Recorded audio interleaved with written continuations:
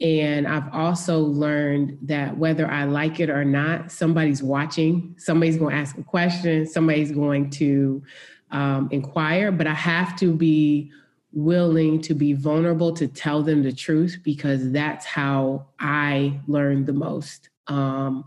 Bobby saying, look, I got fired. This is what I did wrong. Don't do that.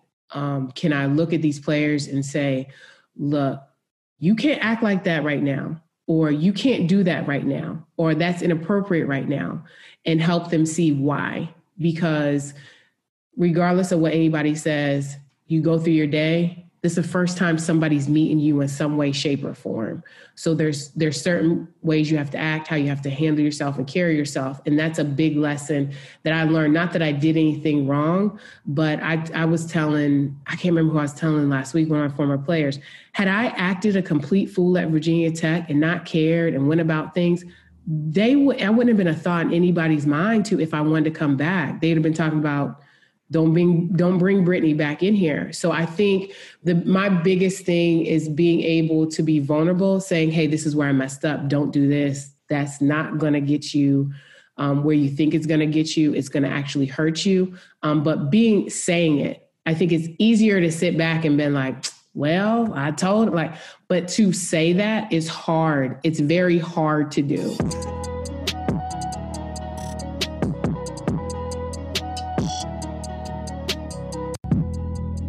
I want to create something that I wish my younger self could have had when I first entered the profession, which is a platform to serve and impact the next generation of coaches.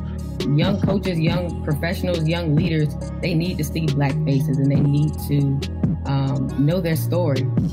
Personal lives aren't generally publicized within our profession, so our platform will be very unique because our guests will all share their powerful stories to help our listeners unlock their potential greatness.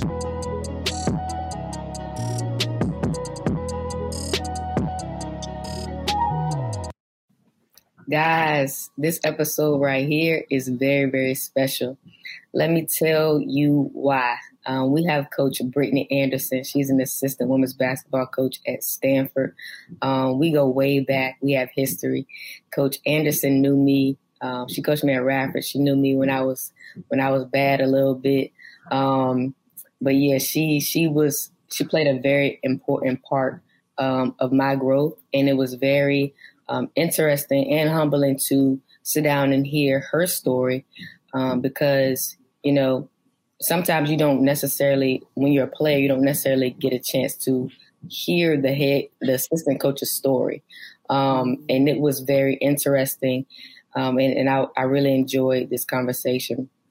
One reason why I enjoyed this conversation is because I came to the realization of, well, I always knew she was smart, but something I really value out of this conversation is how intelligent Coach Anderson is. She's super duper smart. I want to make sure that I point that out and make sure she knows that I get there. I see her intelligence, and I see it from a different perspective. Not being her player, but being in the profession, I'm like, dang, like she is really smart, you know, coaching at Stanford now, got a Virginia Tech degree and all those things. But she adds a lot of value to this conversation. We talk about pretty much, if you look at her resume, you'll think that, you know, she goes from Radford to Virginia Tech to Stanford, who is doing extremely well this year. And you'll be like, dang, it must have been easy. Or you must be like, dang, like she must got, you know, what she got going on in there to just make her transition through this profession really, really seem seamless. But in this episode, in this conversation, you'll uncover all the small details in every part of her story that makes it, that has made her career, you know, special the way it is. Ish, what do you mean you were bad? A little bit.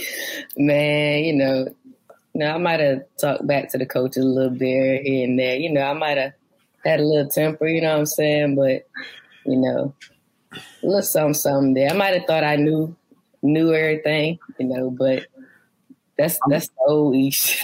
I'm sure Brittany put you in your place, huh? Yeah, I mean, yeah, a little bit. We did a little something. Nah, I understand that. I mean, getting to know Brittany was great. You know, obviously, you guys got a long history. And so for me, having the opportunity to really get to know her, while we were having our, great conversation. I could tell she's somebody that truly cares about the individual. I knew she probably, as hard as it was for her to do it by coaching you, I'm sure she gave you a lot of wisdom and a lot of knowledge because look at obviously the woman you are today, by having someone like that in your corner. But, the thing I really liked about Brittany's conversation is she was able to give us a little bit of, of both worlds. Obviously you guys will hear this throughout the conversation, but she actually played at Virginia Tech and then didn't never think she was going to get into coaching. She actually entered into corporate America, and did that for like 6 years and was very adamant that she'll never be walking on the sidelines, when it came to, being a coach. But it's crazy how, she was very intentional, about really seeking out her purpose. And she had people that truly cared about her in her corner, that kind of pushed her and persuaded her to do it. And it's very, it's very empowering and exciting to see her in her calling. Because obviously look at her trajectory. You know what I mean? She went from Radford, to Vatech to now at Stanford. And, sooner or later she'll go from being an assistant coach to a head coach in her future. Because like you said, she's someone who's very intelligent, very smart, has great mentors, but they have a passion for people. And that's what she ultimately want to do is give back and help these young ladies that she deal with on a daily basis. So I'm excited for you guys to hear this conversation. I hope you guys enjoyed just as much as Ish and I did. I know I'm going to be really getting my notebook and my pencil, and I'm going to really be taking me some more notes because, she really did a really good job in this conversation. Absolutely. Before we get into the episode, I do want to point out a few more things. I think one thing that separates Coach Anderson and, one reason that she's had the success that she's had is because she did go out in the real world, into the corporate world before entering in coaching. I feel like if you are a student athlete, you have a sense of entitlement. I mean, that's just what it is. Everything is kind of like handed to you and things like that. And then if you go straight into coaching, and I feel like the coaching profession could be full of entitlement as well. I could say that as well. But when you get out, learn how to be a professional first and get in and come back, and then you're a professional first and then you're a coach, I feel like that is where you have the most advantage because the personal aspect of feeling like someone owes you something, anything that entitlement can get in the way of you having success, those things are kind of, they might not be gone because we're all human, but it's less of a factor because you have to be a professional regardless. So I think that was huge. And as a player, one thing I will always say about Coach Anderson is that she was always solid. You hear me talk about that in episodes, that I always felt like, no matter what was happening, she always, was solid. She was solid in, who she was, not really swayed, not really antsed up or, shaken or anything like that. And, part of that was because of her faith. And another part of it is because the professional isn't everything to her. And I think through my experience with myself and then some things that I recognize and I see, sometimes we feel like the profession, the wins and losses is everything. So she had a good hold on that before even entering in the profession. And that is one thing that I believe that has granted her the success that she's had and why she's able to navigate the way she's navigating. But I'm not going to hold you guys up any longer. This is an amazing, authentic, vulnerable conversation. And I hope you guys enjoy it. I hope any professionals, any aspiring coaches, any current coaches take a lot from her story. And definitely, like I always say, get your pen, get your notebook out, because this one right here, you will learn a lot out of this episode. Make sure you listen closely. Here's our episode with Coach Anderson.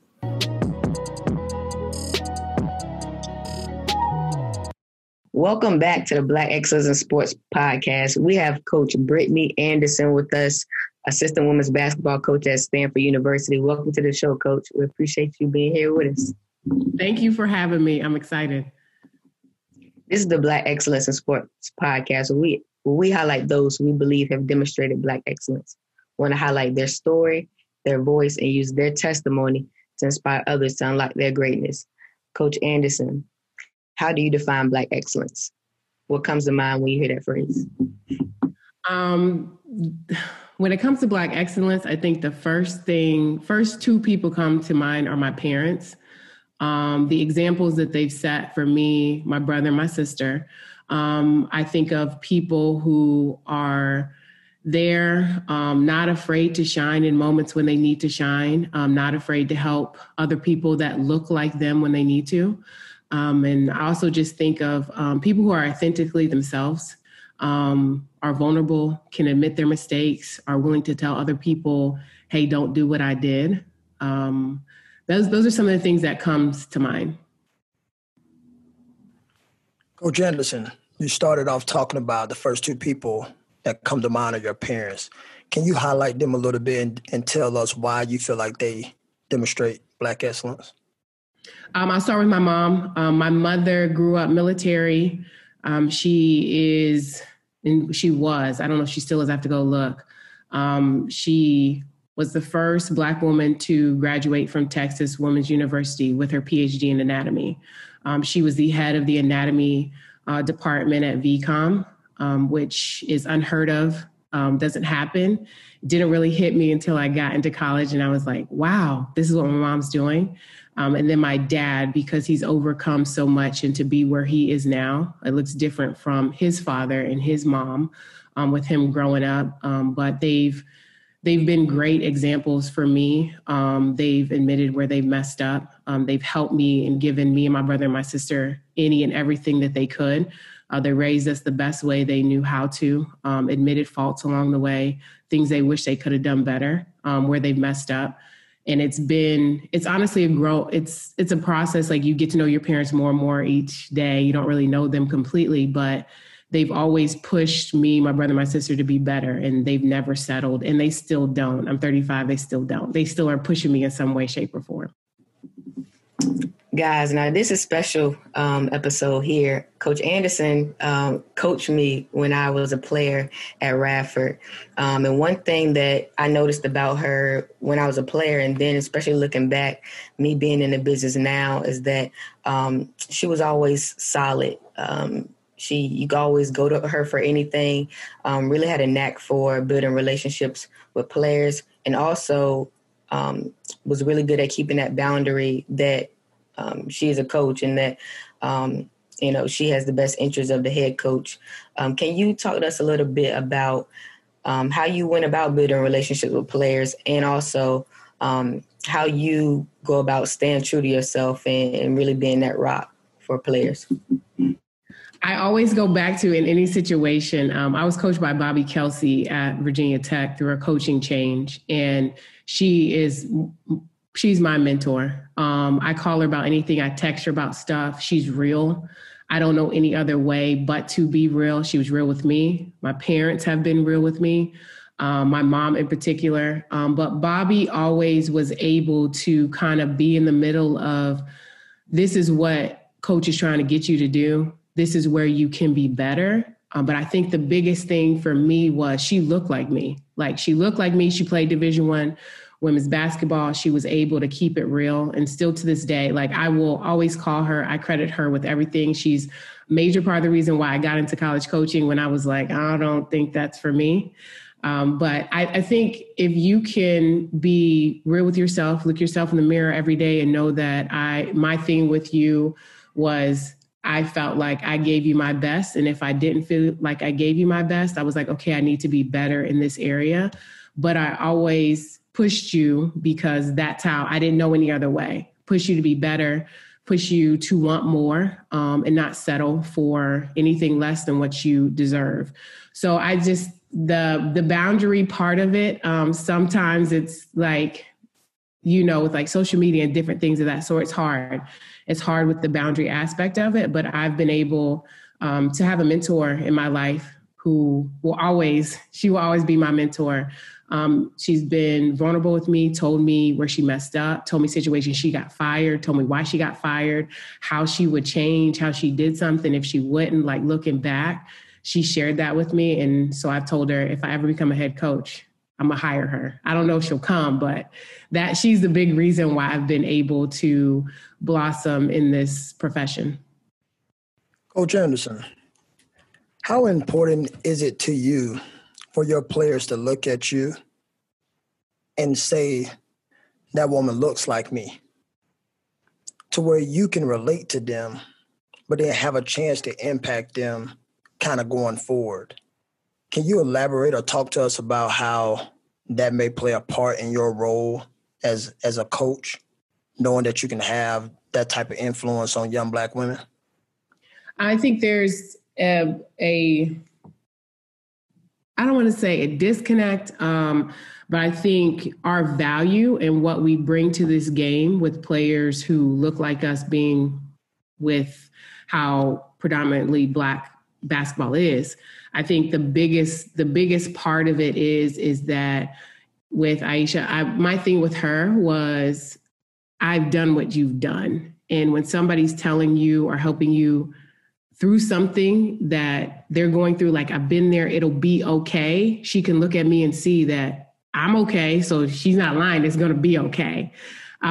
So the emotional part of it, just how bad you want to win. I know she was a very emotional player. She wanted to win. She hated losing. She went so hard. But helping her distinguish, like, okay, how to be in different settings around different people, I think is the biggest part. I think sometimes you get caught up in, this is me and this is just how I am and they're just going to accept me. Well, everything is not for every situation. So just being able to help the players through it. They can look at me and see, like, you're going to be okay. Your success might not look like somebody else's success, whether it be points, rebounds, minutes, playing time, but could it be what you go on to do after this? So my biggest thing is like, I just want the players to get it. And when you get it, how you get it, where it comes from, when the light goes off, everybody's situation is different. And I think just me being able to understand that, I think that comes from me being the oldest of three. Like, my brother and sister, they're different. You push buttons differently. You have to be able to relate to them differently. But I think it played a big part. Like, Bobby, I was able to open up to Bobby. I was able to talk to her just because it's like, well, you're okay. I see you're okay. So I guess I'm going to be okay. So I guess I'll be all right. I'll listen to what you're saying. I think it plays a very big role, but I think it plays an even bigger role right now with what we're going through just in our country. Not that we haven't gone through it forever, but it's in our face. Like, it's in our face. You see it every day.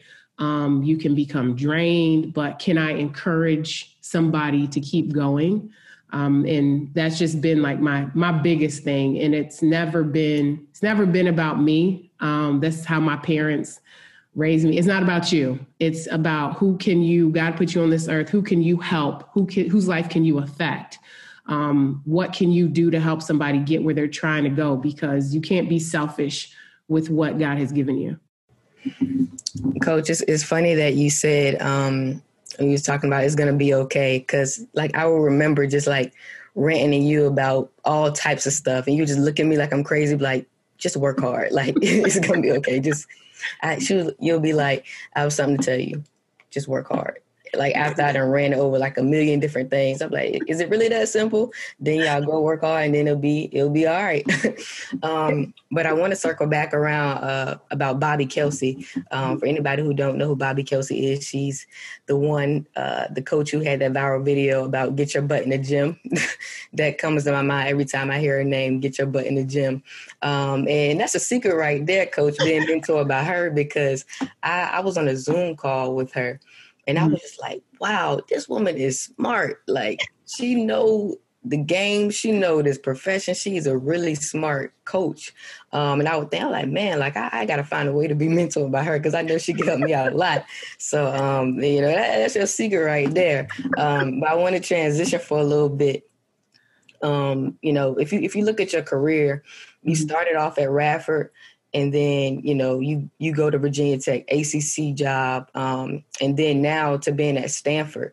So looking at you, it could be like, oh, man, like this could be easy, or dang, she done had it, she done went from this to this. What would you tell somebody who's looking at your career or looking at where you've been that don't know what it has really taken to get there or to have that quote unquote smooth transition? What would you tell somebody that they're asking what has it took for you to be where you are now? I'll start with graduating from college. I graduated from college and I didn't know really what I wanted to do. But I knew one thing. I did not want to be a coach. That's what I knew. I did not want to be a college coach. That was adamant about it. And so I graduated and Bobby kind of threw it out there and I was just like, yeah, all right, whatever. I just knew I was like, I'm not doing that. I just looked at it. How I looked at it was you guys are always traveling. You guys are always on the road. You don't have a life. You just don't, there's all this stuff that you probably think you want to do, but you can't, but you don't think to do it because you don't have time. So when I graduated, I started working for a company, MC Dean, an electrical contractor out of the Northern Virginia area. And I was a recruiter. I worked in the HR department. I was a recruiter. I did college recruiting. I did high school recruiting. And then I did a lot of like job fairs and different things, because when you work for a government contractor, you have to like go to different events. And it forced me to grow up. I did it for 6 years. But while I did that for 6 years, I coached AAU in the summer. So I coached in the summer. I coached AAU basketball with Team Unique, who I played for. I played for James Nichols, who recently passed away last week. And he's like the godfather of grassroots in the DMV. Like he coached a lot of people. So I coached with him for a summer, and then I coached with PSPA and then Matrix. So I just coached AAU in the summer. It was fun. It was cute. Like they wanted to play, they try, so I was like, you know what? I really like this. I like being around the girls. I liked how they really wanted to play Division I basketball, their drive, they were determined.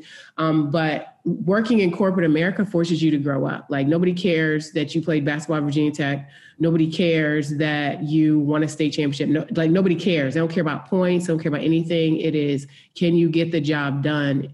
What are you here to do? So that forced me to grow up a lot. And I did it. I could do it in my sleep. I was good at it because I'm a people person and I can pretty much talk to anybody. I liked it. I loved it because it was a construction company. So you went in at 6:37, you're off at like 3:34. So your day's not long and drawn out. So I liked it and I became very comfortable with it. This is what I did. And I reached out to Bobby about something random. And she said, have you thought about college coaching? And I'm like, she needs to kind of just let it go. I'm not doing it like that. That's just not what I'm doing. So she brought it up again. I was like, And at this time she was the head coach, at Wisconsin. I went down to see Wisconsin play Virginia Tech, got to see her, said hi. And a couple other people were like, well, what are you doing now? I saw you're coaching AAU. They see me in the summertime. I saw you coaching AAU. Have you thought about coaching college? A couple coaches said it to me and I'm just like, after the game, I'm like, all right, whatever. Like, I just kind of ignored it. And I got to the point where I was just like, okay, what's my purpose? Like, God, what did you put me here for? Like, I have done AAU through the summer. I'm working. I have a really good job. I'm making 6 figures. I was comfortable, and I went after trying to pursue my purpose. And going after trying to pursue my purpose, I was like, at the time, Mike McGuire got the head job at Radford. And I said, you know what I'm going to do? I'm just going to apply for the Dobo position and see where that goes. Just see if I like it, just kind of dabble. So I applied for the position. The SWA at the time, Stephanie Boleyn, who played at Virginia Tech as well. She was like, I saw you applied. I think I'll talk to Mike. I think he's interested. We'll see. Well, when Mike McGuire called me, he was like, you applied for the Dobo position? I was like, yes. Now, the backstory with Mike is he coached against me in high school. So he's seen me AAU, coach against me in high school. So he knew who I was. And he said, well, what about being an assistant coach? And I was like, I don't know. I'm just in my mind. I'm just trying to see if I like it. I'm not trying to like jump in and swim and just figure it out. So it's like, he's like, I really think you should think about it. So I prayed about it. And I was reading a TD Jakes book at the time, and I don't remember the name of it. And I was like, you know what? I'll try to be an assistant. I'll be an assistant. I'll see if I like it. If I don't, then I can figure something else out. I've worked in corporate America, so I can just go back and do something else and get a job. So our first year at Radford, it was rough. It was rough. We lost 15 games in a row. And I'm like, this is a sign that this just isn't it. I've never lost 15 games in a row. And I can barely remember a season where I lost 15 games. So it was a lot. So with that it really built character in the team, and you could see the team growing and understanding that the culture has to change and you have to change and things have to change if you want to get on the right track. But I think they were starting to see that the things as far as like your habits, the weight room, practice, they were seeing those things had to change. You got to look at things different, your attitude, but it wasn't materializing. We weren't winning. So that it was just hard. And to be honest with you, Foy, I was looking for words to say. I didn't know what to say. I would pray. I'd be like, Lord, what is it? Because 15 games is a lot. And I still to this day, I'm like, we made it. We made it out. So I was there for the first year. We recruited. The players played hard. We had 7 players. They played hard. It was a long season. We took a couple of days off and we were kind of like back at it. We had a good class coming in, but I knew with like the class coming in, you kind of are literally throwing them into the deep end because they had to play. So just helping them understand that it's going to be hard. You've been put in a position where the win's not going to materialize like right now. It built something in me. And I was like, you know what? Well, I'll just stick with it, see how it goes. And people used to always tell me, if you can make it to 5 years, you're a lifer. And I didn't understand what people were saying when they said that.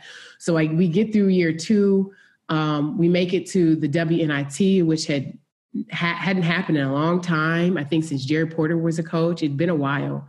And then Virginia Tech called me to ask if I would be interested. The head coach at the time there was Dennis Wolf, and Dennis Wolf, he played against my dad in college. And he called me. He knew my dad was. He called me, asked me if I'd be interested. I was like, yeah, I'll see. He offered me the job, and I had gotten negative feedback of like, he's going to be let go. He's going to be fired. Why would you leave? You're just going there for a year. But for me, it was an honor to be able to go back to the place where I played to coach. Not a lot of people get that opportunity, and it wasn't something that I took lightly. So I said, you know what? I don't know what's going to happen, and I don't know if this door will be open for me to walk through again, so I'm just going to walk through it. I prayed about it, and I was like, you know what? This is just what I'm going to do. Everybody didn't understand, and people said some things to me along the way where I just was like, well, dang, I had an evaluator tell me, hey, y'all are getting fired this time next year. Like, the coach will be different. And it stung. It hurt, but I was like, this is what I'm going to do. This is what I did. I don't know if I ever get this opportunity. Everybody that said that they were right. Dennis was let go. And Kenny Brooks came in, and knew Kenny from playing against him. When I was a player, didn't really know him. It was nothing but God, I'll say, because he kept me. And very seldom does it happen to the point where people keep you. They normally just clean house. Everybody has to go and they have to leave. And he gave me opportunity. I was like, you know what? I'm going to work hard. I'm going to try to figure something out. I got to figure him out. I got to figure the program out. Like, how do I get the program on the right track? And one of the things that I was told, because I'm like searching, I don't know what I'm going to do, how I'm going to make this work. I'm just going to try to figure it out and see if it works. So I ended up staying there with him for 4 years. It was a great experience for me because I got to learn more about myself, more about him, but I also learned more about the other side. There's only one side you see as a player. That other side, when you get to the other side and everything that goes into it and administration, how things work, it opened my eyes to just a lot more. And Virginia Tech is a very unique place in the fact that there are people still working there that have been working there since my freshman year when I was a freshman. So they just don't leave. So be there and kind of be back per se home. It was good. And then we get to the end of this past season and I have no doubt in my mind we were going to make the NCAA tournament, like no doubt. And it hurt big time that we didn't. The last time the program had been to the NCAA tournament was my junior year.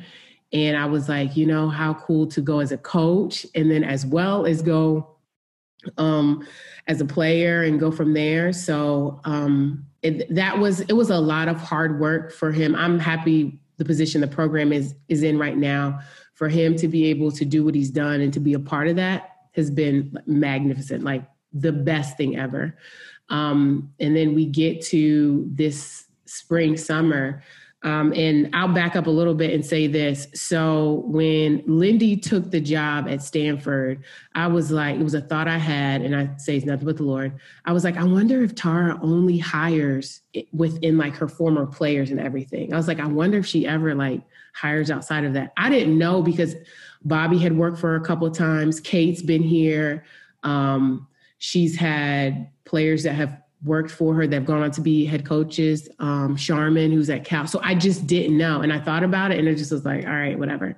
So when Tara called my boss and they called me, I was just kind of like, oh, okay. There's a reason to ask that question. I'm pretty sure reason why it was placed in my heart. I had no idea. The reason I got this job was because of Bobby Kelsey. Like there's no doubt in my mind. Bobby played here.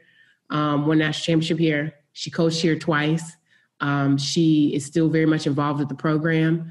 And she vouched for me to Tara. And that was an honor for me because you played here, won a national championship, and you're vouching for me to your Hall of Fame head coach, former head coach, for me to be here. So for me to come here on Bobby's word, it's not something that I take lightly. I've known Kate. I've always ran into her on the road and things of that sort. We've always been like cordial. We text each other about like recruiting, like just different stuff like that. And it's been honestly relationships that I formed is how I got here. And I know it blew a lot of people's mind. I've had people flat out ask me, how'd you get that job? And in the beginning, the first couple of people asked me, I was offended. I seriously was offended. Like, so I can't be here. I shouldn't be here. But then I started to take it as like a compliment. Like, not only did because in the beginning, I shocked myself. I really did. I was like, I'm moving in the middle of a pandemic to the other side of the United States. And I'm taking this job at Stanford, never seen campus, never been around Tara, just been on Zoom, only know Kate, don't know the players. I said I was going to live somewhere, hadn't seen it before. But it was just a gut feeling of this is what I'm going to do. And I'm going to step out on faith. And I'm going into year 8 of coaching. So I made it past 5, like people said. I don't know if I'm a lifer, but I'll roll with it. But it's honestly just been, it's been a journey stepping out on a lot of faith and being able to, honestly, I've inspired myself, but to inspire somebody else. I didn't really think, if somebody would have told me this when I was 35 years old, I'd be living in California, I'd been like, no, there's no way. I don't know anybody out there. So here I am. Brittany, talk about the importance of your faith in this profession. Because I've heard you, consistently talk about how you prayed about certain things and then obviously how, you just have faith. Talk about that because I think in our profession, to me, that's one thing that not too many people like to talk too much about. A lot of things that we do, we try to do it on our own doing and don't really try to give God the credit. Really, especially to me, not publicly.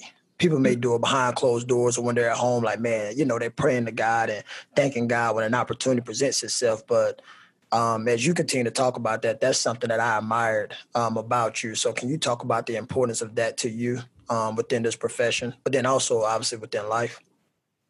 I think in this profession, I learned very early in my first year that with anything, but I think it stuck out more because this basketball profession is much smaller than what you think. If you don't stay true to yourself and your values, you can get lost. And I honestly, I got a tattoo on my wrist that I look at every morning. And it's basically, how am I going to live my dash? And it was a part of something that I listened to. But I think the biggest thing for me was when you're going through like different things or making transitions or sometimes doing something different or being a part of a program, everybody doesn't agree with you. And to be honest with you, you don't ask for anybody's opinion. And sometimes people feel like, well, they should be entitled to or say whatever they want to say. It's something my parents have instilled in me. I grew up military, so we moved a lot. And if there was one thing I could always depend on, my mom was going to say something. She was going to say, pray about it, like just pretty much with anything. So we kind of have been growing up military. You move a lot. You got to deal with different types of people. You got to be around different types of people. But I think the biggest thing with my faith was I've looked back at a lot of situations and been like, how did I get through that? What helped me get through that? How am I going to get through this? And honestly, my faith has carried me through way, way more than I would have ever imagined. Not that to be like verbal about it. I think sometimes in this profession, you feel like you have to act or be a certain way. You have to be professional, but you can still be who you are, still have your values, still have your morals, like what you believe in. And I think sometimes, especially with how this profession has grown as far as like social media and just different things as far as that, just be you. And I've always told myself, I'm on social media, but it's because I'm in this profession to keep up with people, even more so now, I like it more because my family's on the East Coast, like being able to talk to them and stuff like that. But I want to be the same person. I want somebody to be able to call me when I'm recruiting them and call me when they're done playing college and be like, this is the same person that recruited me or that I talked to before. I just think you have to be grounded in something, because the wins, the losses, the this, what people say, their opinions, they can very easily sway you. Now, have I read some things that were like, dang, that hurt my feelings? Like, dang, that's how you feel? Yeah, that is. But I think you have to be grounded in something. And if you're not, it's just the profession can literally eat you alive, because sometimes it just doesn't care and you don't know how to handle it. So after my first year, it was hard. It was extremely hard. The 15-game losing streak was that.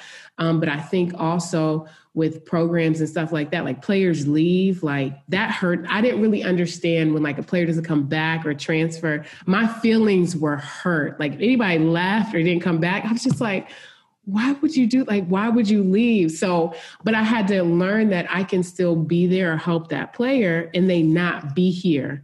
So that part was where I was praying honestly with that, because my feelings were hurt. Like I was just like, Lord, just help me get through this, like make changes in programs and stuff like that. You just have to, you got to roll with it, but you got to be grounded in something. Coach, I love how you say you have to be grounded in something. One way that I would describe you is solid. I always knew, and I always know that you're solid and consistent as well. But I want to go back to what you talked about when in making your transition and navigating through your career. A lot of people think that you have to have this big vision, or I'm gonna be this place at this time at this age, or I know I want to be a head coach by this age, or I know I want to coach here, I know I want to do that. And your approach was a little bit different. It was always, let me see if I like this, and I'm gonna work really hard and see how it pans out. So I just want to emphasize to our listeners that you don't have to have this big vision. You don't have to, know exactly, and going back, you say you did not want to coach. You knew you didn't want to coach, and look at you now. So you don't have to, have the story, oh, I was born a coach, I knew I wanted to do it, and things like that. But I want to ask you, what have you learned about yourself as you have been making these transitions and been grounded in your values and being able to get to the other side of those transitions? What have you learned about yourself specifically, and what's something that you have had to overcome? What I've learned about myself is I'm stronger than I think that I am. I think sometimes you doubt yourself. I think we all go through it. Am I going to be okay? Am I going to make it? I've learned I'm stronger than I am. And I've also learned that whether I like it or not, somebody's watching, somebody's going to ask a question, somebody's going to inquire, but I have to be willing to be vulnerable to tell them the truth, because that's how I learned the most. Bobby saying, look, I got fired. This is what I did wrong. Don't do that. Can I look at these players and say, look, you can't act like that right now, or you can't do that right now, or that's inappropriate right now, and help them see why? Because regardless of what anybody says, you go through your day, this is the first time somebody's meeting you in some way, shape, or form. So there's certain ways you have to act, how you have to handle yourself and carry yourself. And that's a big lesson that I learned. Not that I did anything wrong, but I was telling, I can't remember who I was telling last week, one of my former players, had I acted a complete fool at Virginia Tech and not cared and went about things, I wouldn't have been a thought in anybody's mind to, if I wanted to come back. They'd have been talking about, don't bring Brittany back in here. So I think my biggest thing is being able to be vulnerable, saying, hey, this is where I messed up. Don't do this. That's not going to get you where you think it's going to get you. It's going to actually hurt you. But saying it, I think it's easier to sit back and be like, well, I told, but to say that is hard. It's very hard to do. It's hard to be completely honest. This is what it is. This is where we are. I think that's just something that I've struggled with. I might say, well, you might want to try this, instead of saying, you should not do that. Don't do that. This is why you shouldn't do it, because I did that and it doesn't work well. So I think I've had to grow big time in that area because it's not something that I've been wanting or willing.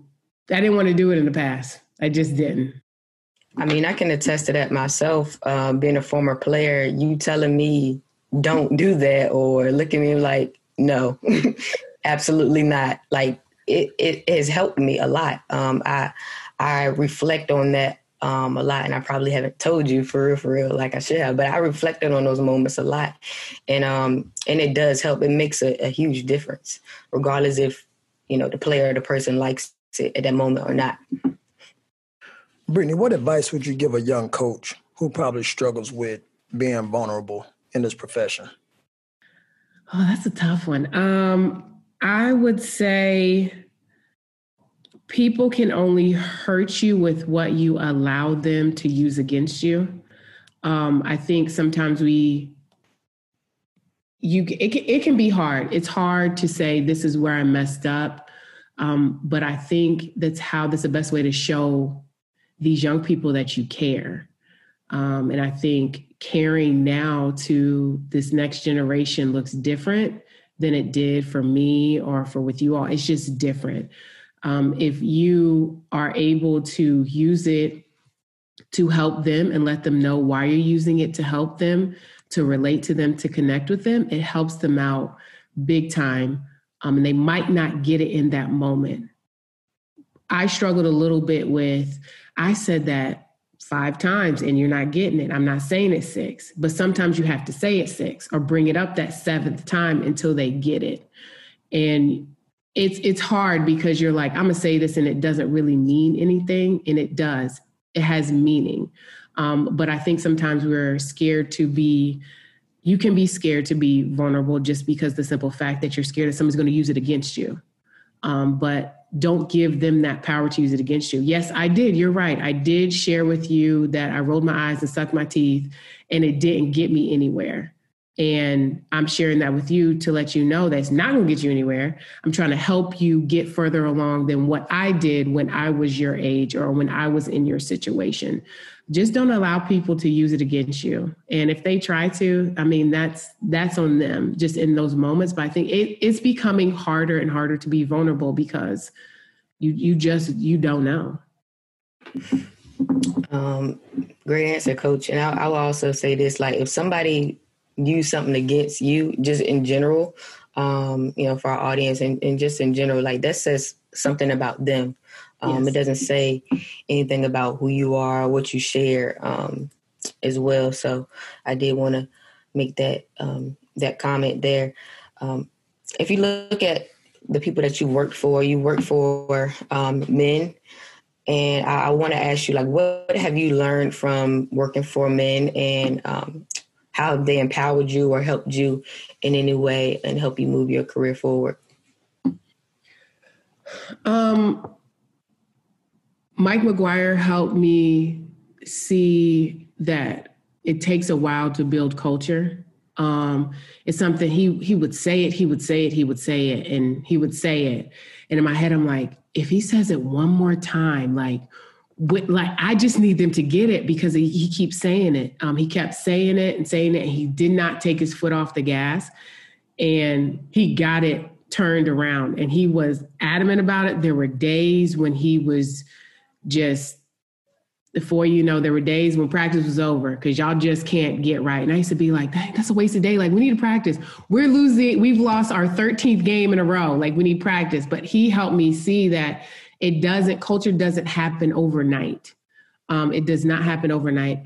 Dennis taught me a lot about basketball just because he'd been in the profession for so long and running different things, why you do different things. But he also allowed me just the freedom to just recruit,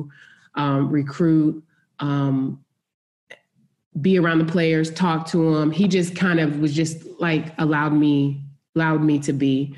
And then Coach Brooks showed me why he won so much at JMU. He taught me more than probably what I've been able to articulate to him, because there's a lot of things that I go back to in my mind that he was able just to teach me in the 4 years I was with him. But another one that taught me a lot about culture, how we're going to do things, how things will be, why things will be this way. But I think the biggest thing with him is he has 3 daughters. So he had 3 daughters. So he has 3 daughters. He's been around it. He understands it. There was nothing that it wasn't getting past him. So he just kind of knew, like, within a team. But he also allowed me the freedom to, like, recruit, make sure the players were okay.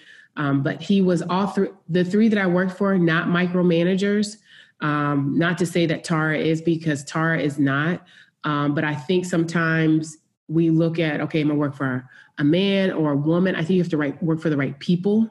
I think it's a people thing. You have to ask people about, okay, what do you know about this person? How are they? Just different things of that. So I think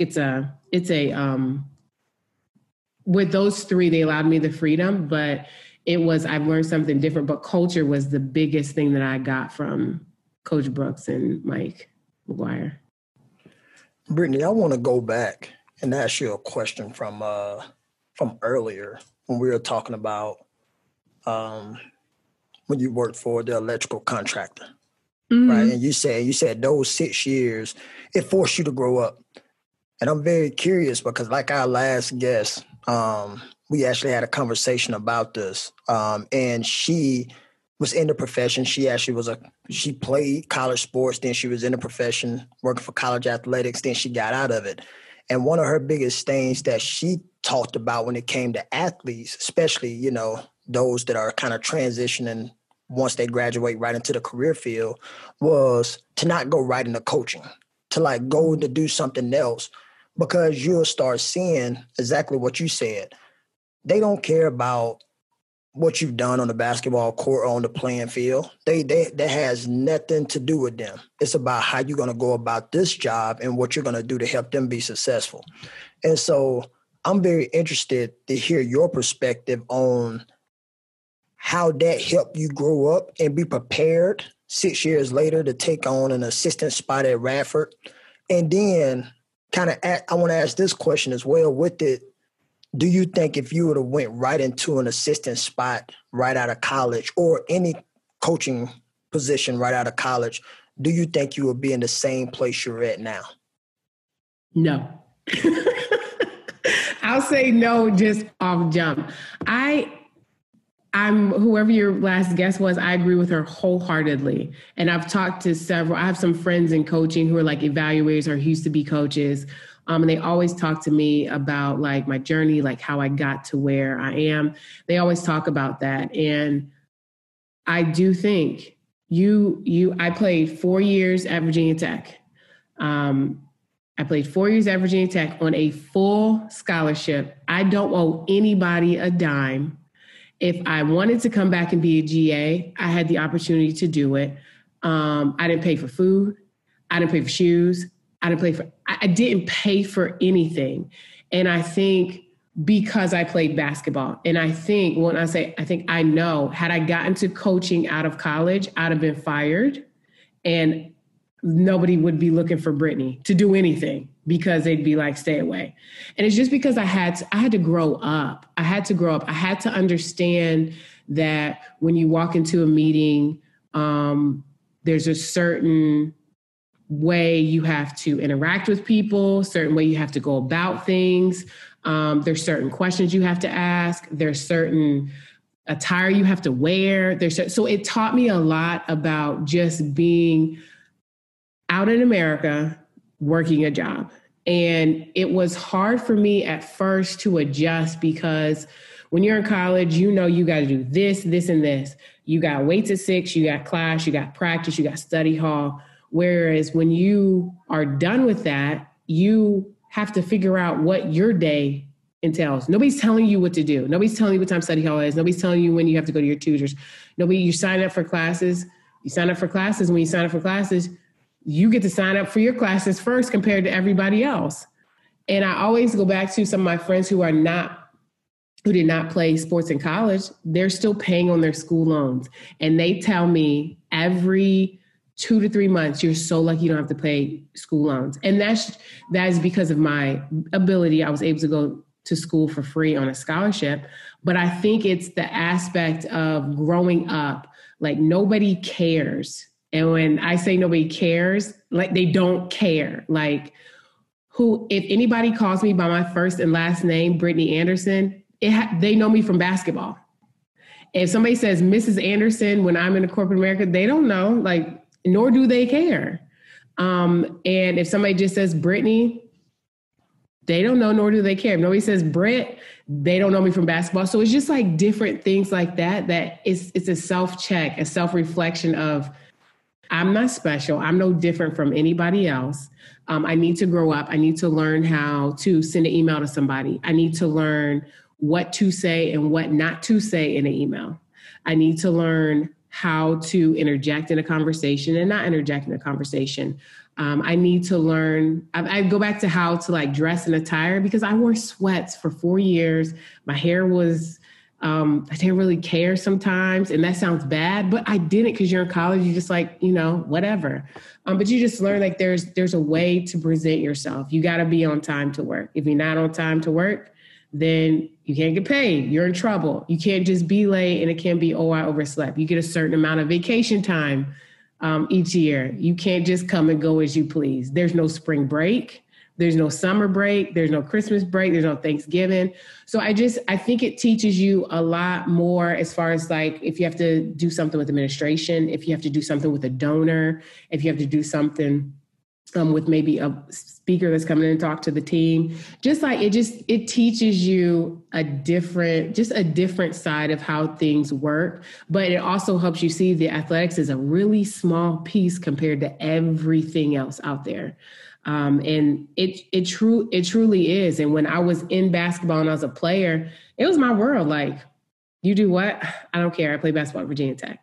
Now I'm like, they didn't care that I played basketball at Virginia Tech. Like this is my job and I'm here to do something and I'm here to do my job. You have performance evaluations. Are you doing what you're supposed to do? How you're supposed to do it? Are you staying on task? Are you making sure that if you have people working with you on a project that you're getting things done? And it's bigger than just a grade. And I was working for a company where it came down to like contracts. So what I had to do was I had to provide electricians and help provide project managers for different projects. And the project demands were the project demands. So whatever they needed, you had to have that. You couldn't come in and say, well, we are like 3 electricians short. No, this is what we told them that we were going to do. So this is what I have to make sure that we have and we provide. So it helps you realize that athletics it's a really small piece of the world. Whereas when you're in it, you're like, this is all that matters. Like I have a game. Nobody cares about your game. So it helped me grow up big time. Definitely, Coach. And that's an interesting realization because, you know, I have friends outside of basketball and but hey, you going this, you doing this. I'm like, man, we got practice. But the world is still going on. You know, my friend's still having her wedding and it's still going to be amazing. And I can't go because we got practice basketball season. But it's just a really interesting realization. So my next question for you is, you say you was a recruiter in your job and you had to go to schools and talk to people trying to, you know, see if they're interested in working for you guys. How does those skills translate over to what you do now as a recruiter?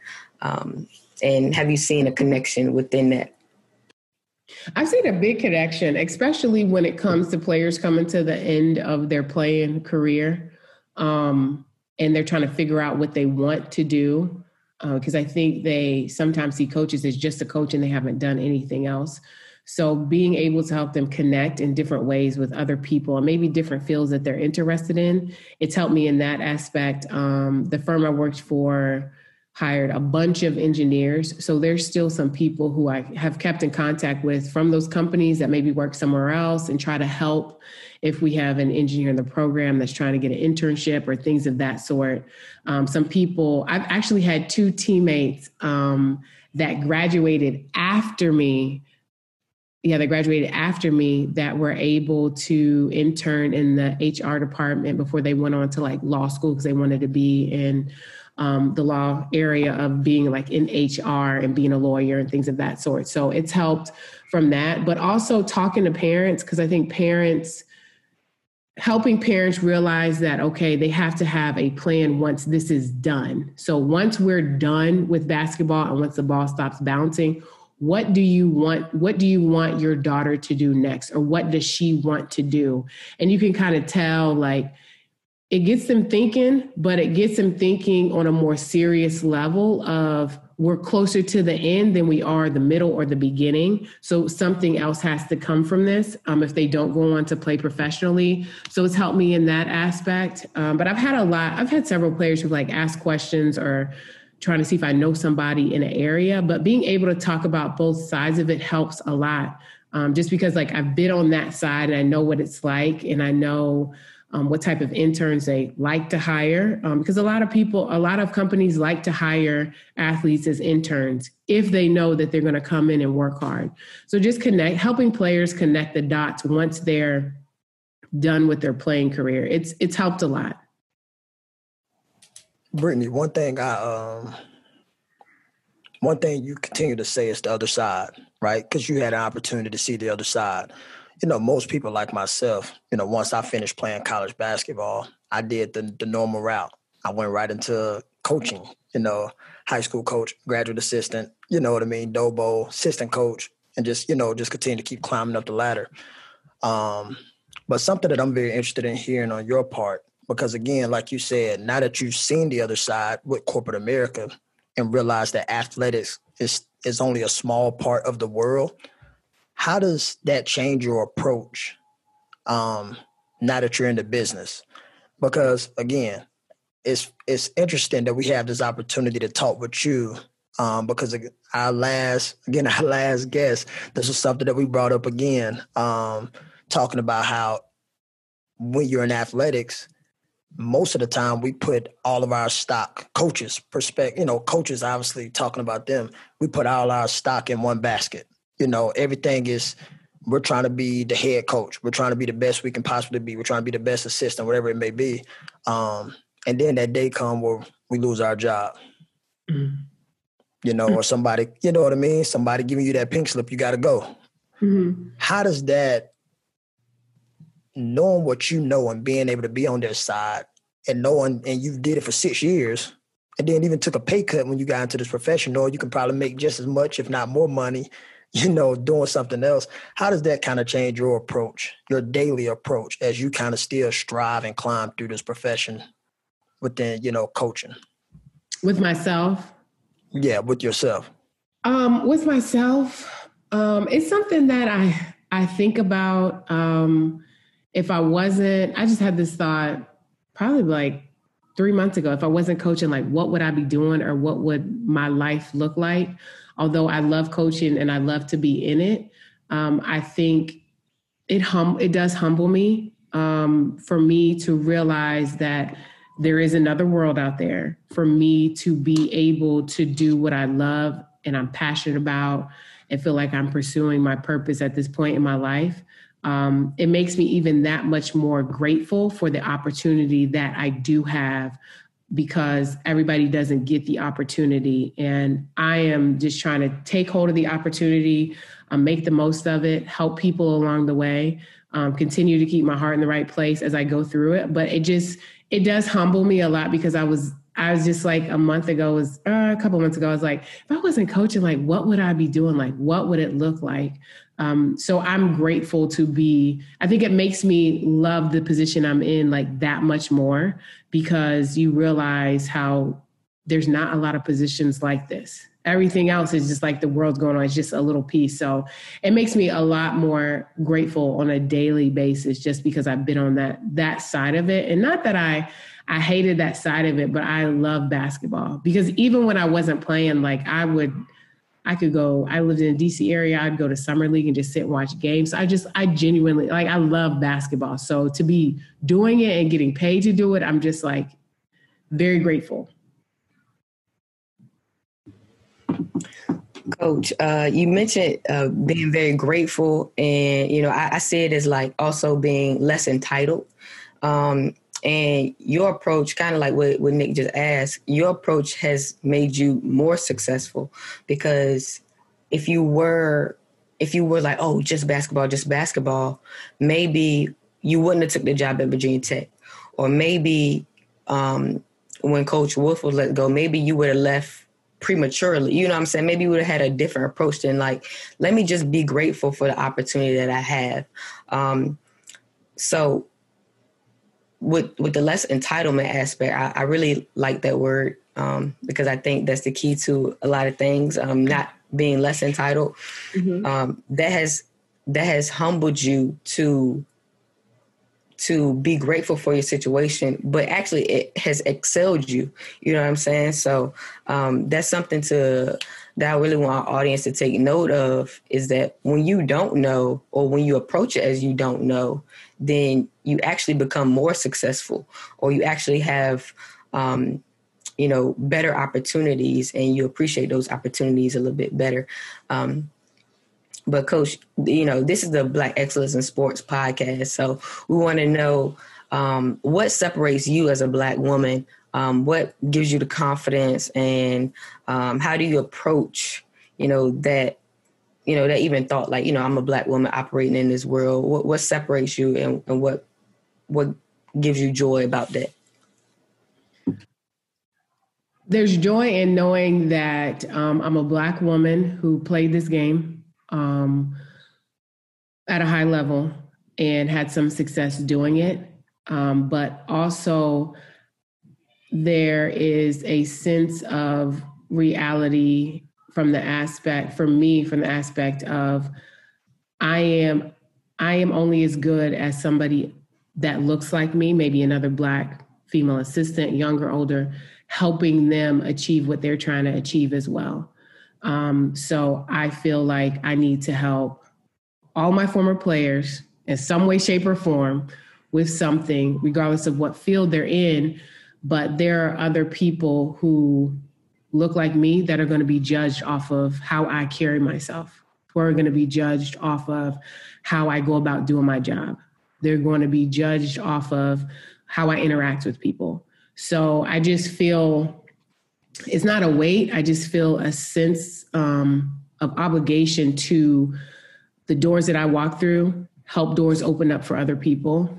And I have to carry myself and go about things in a way that will help somebody else. And I think that that's something that we don't think about. I'll just say, just for myself, I don't want somebody to judge you, Foy, off of what I've done. Well, you know, the last Black woman we hired here, you know how it went and how it went down. Does that hurt you? And I don't want it to hurt you or hurt anybody else.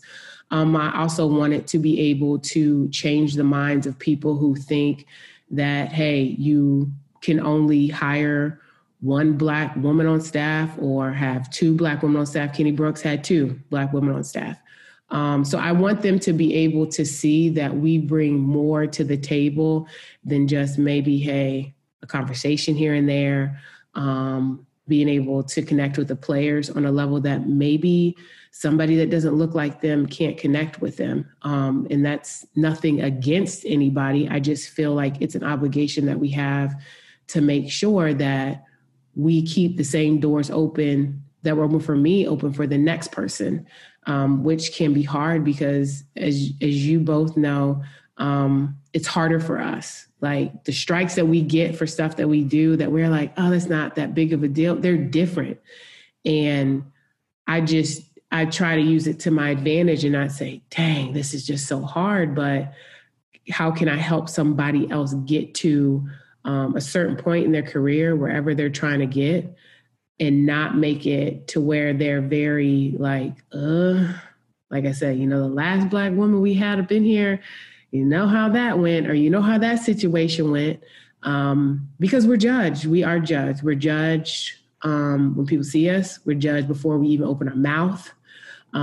We're just judged off of just different things and held to a different standard. And I'm not saying that they're fair, but they are what they are until they change. And maybe they can change, maybe they won't. I don't know, but it's my obligation to make sure that Black women have the same opportunity that I have and help in any way possible. Brittany, two words I think of when I'm hearing you talk is intentional and intelligent. Why are you so intentional? Okay, that's my first question. Where did that start? And then from an intelligence standpoint, I really feel like you're very mindful when it comes to your growth. How did that trigger? Where did that come from as well? I think the intentionality part of it comes from my mom. So when my mother when she became the head of anatomy at VCOM, where she first got her job, she was very adamant about not having one Black girl in the class and one Black guy in the class to check a box. So she was a part of admissions, interviews, and things of that sort. And she stretched her neck out a lot for a lot of students that still talk to her to this day that are doctors. And that didn't really hit me until I got to corporate America. And I'm like, I'm the only Black woman person in here. And I feel like if you're not intentional with some of the things you do, people that you feel like you can vouch for, you have to be. And if you're not, it's just not going to work. Like you have to be. So I saw my mom from that aspect be intentional. And she's still to this day, she's retired. Her students still call her. She still does some contract work with a couple universities on the East Coast. And she talks to them about it. And my mom says you get to a certain point where you just don't care. You just say whatever. I think she's at that point, but that's just one of her things is like Black physicians being in the medical field. So that's one thing. And I just try to my thing is I just try to help because somebody helped me. And I did not get here by myself. I did not arrive at Stanford as assistant coach by myself. And I think sometimes in this profession, you get so big-headed and so high-headed to where you're like, look at me and look what I did. No, somebody helped you. You got there because somebody helped you. Somebody made it their job. They tried to help you in some way, shape, or form. That's why I'm always grateful for the people who helped me. I didn't get here on my own. I was pushed a little bit, but I was able to get to that point. And then what was the second part? I'm sorry. Just your growth mindset. I said you're intelligent. I just said, what did that come from? What did that stem from? I think when you get in this profession, and Foy said it at first, she said that you say by year 3, I want to be here. By year 5, I want to be here. By year 6, my mindset is I got to get better in a lot of different areas. And how can and it's not that I sit and map it out or anything like that. I'm a gut person. So if I feel like in my gut that this is kind of what I need to go with, or an area I need to talk to somebody about or get help with, I have no problem with reaching out to anybody and being like, look, I don't know. Can you help me? And I have no problem with saying, hey, this person helped me. Because it didn't just fall out the sky and I didn't just learn it on my own. I just think you have to be able to realize that you need to continue to improve. You need to continue to get better in areas. My mom used to always say, she still says it, she says, keep planting seeds. And I used to be like, what is she talking about? Like, what? She used to always say, keep planting seeds, keep planting seeds. And now I use it now. I think I've used it on you. I'm not sure yet. But you have to be able to keep planting seeds in different areas to help improve yourself. And that's just one of the things. Nobody wants to stay stagnant. You don't want to stay the same. And if you do, especially in this profession, it passes you by. It passes you by and it passes you by very quick. So I just try to continue to improve, continue to do better. I do read a lot. I try to make sure that I'm learning something new, something that I don't know. If it's something or a topic that a player brings up or says they're reading, I might get it, skim through it, try to figure out kind of where they are. But I think growth to me is a beautiful thing. I always talk about it. It's a word I will always use is you got to be able to look back a year from now and be like, I've came from this point to this point. Now, where can I go next? And then I always look back at, okay, last year at this point, this is where I was maybe mentally. Whose life did I affect? I live by the quote, leave people better than you found them. That is my thing, because somebody's meeting you for the first time. That'll be the first time somebody has a conversation with you, and you have to continue to get better. But you got to keep planting seeds. Keep planting seeds. You never told me that, Coach. Maybe if you would have told me that a long time ago, You're doing great. I appreciate that. My question was going to be, what keeps you grounded? But you kind of answered that. So the question I want to ask is, how do you keep pouring into yourself? How do you stay motivated, and how do you kind of recharge and kind of get ready to keep planting them seeds for other people and keep pouring into others? Firm believer, if you don't take care of yourself and your body, you get one body. If you don't take care of yourself, you can't help anybody else. I do try to work out every morning before 8 a.m., Monday through Saturday. My hashtag get in before 8. Just that for me is just a mental thing. Like, I got to work out, get going, trying to stay in some type of shape and keep it together. I do read. I try to read a book or two a month, but now that we're getting ready to go into the season, that might change. So I do try to read. I do yoga, do a lot of yoga. That has helped a lot. And I just try to just have fun and enjoy life, laugh a lot, call and check on people. Sometimes checking on people and seeing how people are doing helps you, because you realize the situation that you think that you're like, dang, I'm just it's just a bad situation I'm in, or you might feel like, dang, I've had a bad day. And calling and check with somebody else might brighten your day, or helps you see it's really not that bad. It's really not that bad. So some of the things that we think are problems there, somebody would count it as a blessing. So I do have my moments where I'm like feeling some type of way and blah, blah, blah. And I'll call somebody and I'll be like, I need to get over myself. So I try to just keep myself together as far as, my main thing is working out. Like that's where like my mental, my keeping it together. Days I don't work out is bad. I heard now, Brittany, you left out being the number one auntie. I am the number one auntie. How did I forget that? My niece and my nephew. My nephew is 10 and my niece will be 6.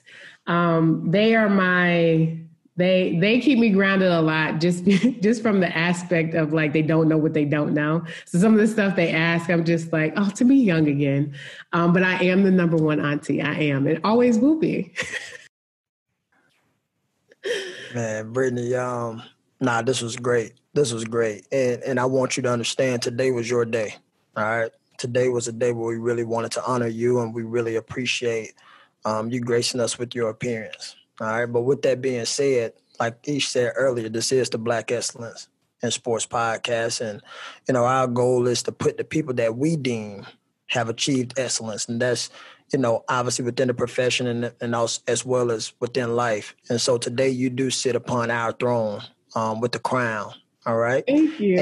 And for us, again, we understand that this is a longevity.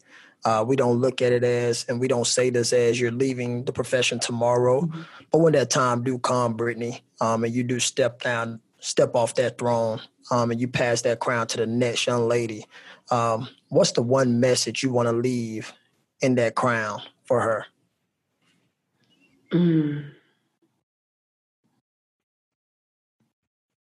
That's tough. Be true to yourself and embrace your journey.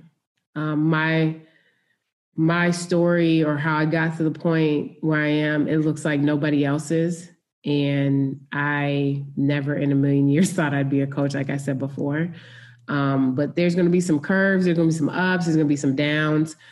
Just stay true to yourself, and just let your journey be your journey.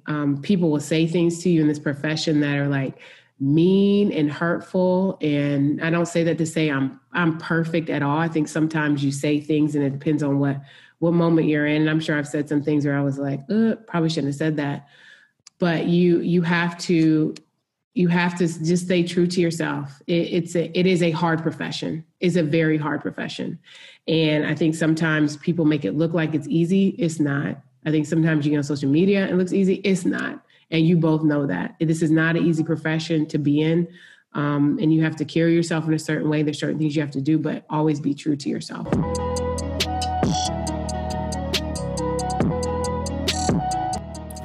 I want to thank you so much for taking the time to listen to this podcast episode. I want to give a huge shout out to Rising Coaches for partnering with us and giving us this platform to share these amazing stories. Real quick, guys, if you are not a member of Rising Coaches and you are in the basketball profession, you want to coach, you're a seasoned coach, you're a beginner coach, it does not matter. I want to encourage you to check out Rising Coaches. Join Rising Coaches and become a member of the largest coaching tree in basketball. Over 1,300 members from all levels, high school to NBA, gain access to over 1,000 hours of coaching clinics, and build genuine relationships with other coaches. Rising Coaches provides the community and the resources that will help you have long-term success in the coaching industry. Please visit Rising Coaches to join, or if you got any questions, hit me up.